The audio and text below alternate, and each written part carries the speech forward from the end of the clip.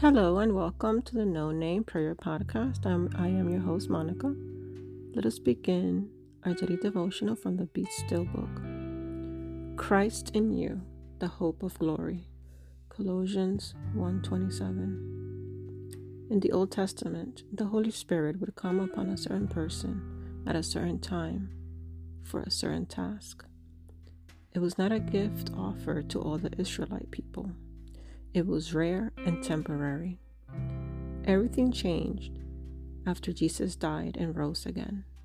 He had told his disciples that it would be better for them if he left, which must have been terribly confusing. What could be better than having Jesus right next to you each minute of the day? But Jesus knew that only after he ascended into heaven would the Holy Spirit come to dwell in the hearts of believers. The Holy Spirit is sent to dwell inside God's children, and in that case, Christ is in us. In John 14:20, Jesus said, "In that day you will know that I am in my Father, and you in me, and I in you." The indwelling Spirit of Christ changes everything.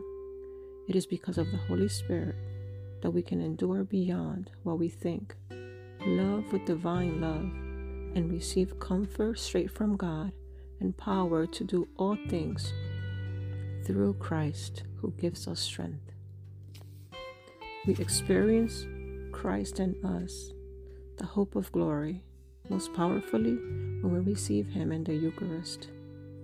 If we understood better the significance of His presence within us through the sacrament, we would never mindlessly sing the hymn after communion or start thinking ahead to what we need to do after Mass. We'd be fervently praying, knowing that in those moments, Christ is actually praying with us, within us. This is the time to pray about all the things that matter most to you.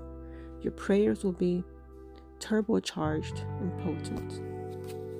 Without the Holy Spirit within us, we have no hope of glory, at least not the glory that is promised us in heaven.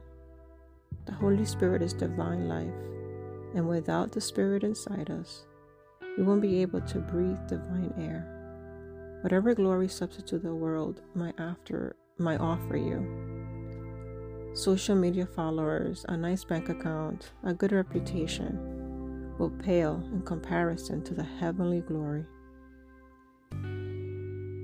It is worth the wait. We get a little taste of it now, but there, the whole banquet. Dear Lord, help me to recognize the incredible privilege it is to have your Spirit dwelling within me and your presence through the Eucharist. May I wake up and grab hold of the hope that is on offer to me each and every day. Amen. Have a blessed day. May God bless you. Be light to others.